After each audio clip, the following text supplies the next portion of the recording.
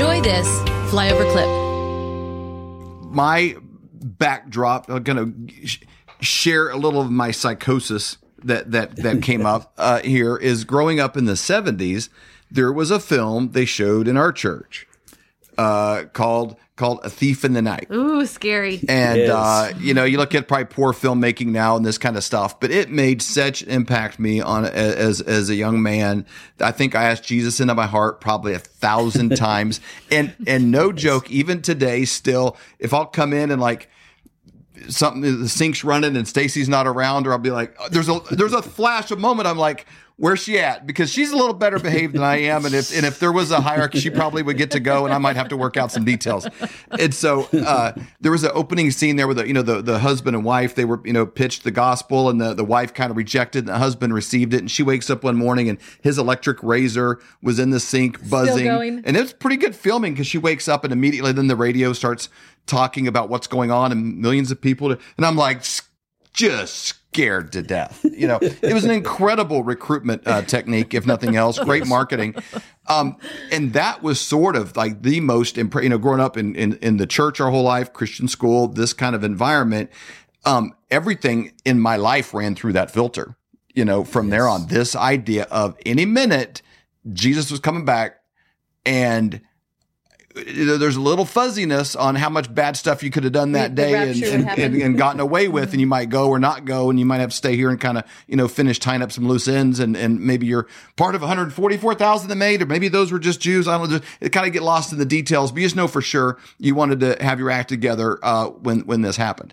So that, I don't know if anyone else can kind of relate to that story, or if you had something, similar, but that theology wasn't just around. It was like the marketing arm of the church, of my youth. Mm-hmm.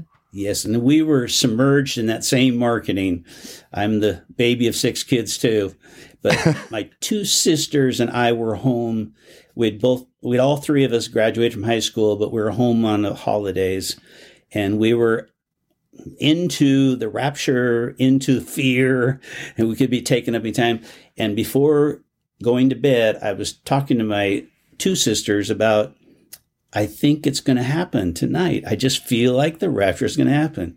And then I got out of bed, got up in the middle of the night, and put a pile of clothes in the kitchen with my shoes, pants, and my shirt. And then I had a little note on the kitchen counter, said, I think it's going to happen tonight. And I scribbled down the paper.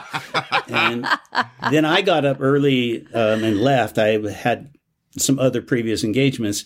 So when they got up, they found my pants and clothes there. Now, they figured it out pretty quick. And actually, they turned it back on me. They moved all my stuff out of the house and threw it away. So they made the joke back on me. Yeah. But it was funny for a while. It went from being left behind to just left outside. Yeah. Yes, left outside. Which is just as bad. Yes. But that was such a impactful thing. But then, it's like if somebody goes through I don't know, let's say your dad was mean or something like that, or, then now you filter a lot of things about God through that image of dad, like all these things, they do kind of tie together a little bit. And that theology impacted most every Bible story, impacted the way you'd be engaged in ministry, or we'd be engaged in church itself. It really, was almost a mind virus that wove its way into every facet. Whether you're watching this, whether you think that's right or wrong, is very impactful nonetheless. It is, yes. And there's many churches that it's so consuming, they end almost every church service reminding everybody Jesus can come back any minute, the rapture is going to happen. It's almost, a commitment to repeat that message at the end of every church service. That's the kind of church that discipled me, and I'm grateful for a lot that I learned there. But today I look back at it and say it wasn't as biblically clear as they thought it was, or as I did back then. You've brought up 1960 a few times at this kind of, what do they call it? Is it a pessimistic view? Is that what that would be called? Yes. It's kind of adopted. What happened at that point, do you think? What caused this? So we know that in the 1800s, Bible-believing Christians were very optimistic. They had a victorious view, believing that it's our job to establish the kingdom of God on earth. That was the dominant view, that we are working with King Jesus to bring his kingdom to earth. But that victorious, optimistic view changed.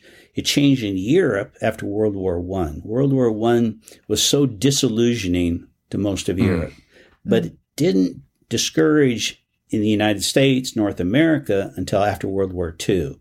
That was very disillusioning. But then in the 50s, coming up to the 60s, we had the sexual revolution, drug culture was born, Kennedy was killed, the Vietnam War was very discouraging. It was in that environment where Bible-believing Christians shifted from being optimistic for being pessimistic. Corresponding to that, they embraced this view that the world's going to get worse and worse and Jesus is going to come rescue us. That view was not dominant in church history up until the 1960s. In the 1960s, but so happens we were raised, when it was most dominant in the 60s, 70s, and 80s. That's when it was most dominant, and that's where we were raised. And it was only since about the year 2000 changed, after Y2K, that a lot of Christians began lifting up their eyes and start looking, I need to rethink this thing. Maybe we're going to be around longer than we thought. And so ever since the year 2000, there have been millions of Christians going back to a victorious view and considering the possibility that, no, it's our job to work with King Jesus to bring the kingdom to earth, to literally establish it on earth, which is a different view than thinking it's all going downhill and Satan's taking over. No, it's our job to work with King Jesus to bring his kingdom to earth. Mm-hmm. Those are two different pathways that have significant implications on everything we believe. Well, it makes a difference. We had a conversation with a young man, and this has happened with several. This has happened quite a few times. We had one just recently, and 2 or 3 times in conversation, the phrase would come out, "This is something I would like to do in my life if we're all still here then." Mm-hmm. And then it's something else about even having children. It's like, well, I like to have children, but I don't know why, because it doesn't really matter. Or it's so bad. I don't think because it's so bad, or maybe Jesus is coming back. It wouldn't matter. A lot of these kind of things. And you mentioned, Y2K. There was a lot of things then of, hey, the world's going to end then and stuff. And I think when you go through a few of those, it's like, wow. George Burns famously said, if I'd known I was going to live so long, I probably would have taken better care of myself. It's like, if we're going to be around a long time, maybe we'd operate a little bit differently if we're not a minute by minute. But as it does affect the way you outreach, the way you interact with the world around you, and how you represent a God that has a truth. There he is. Yep. There he is. The way you represent a God that is a solution to the darkness in the world. Yes. Versus embracing it and saying, hey, there's going to be more darkness. Jesus said so. What are you going to do? Yep.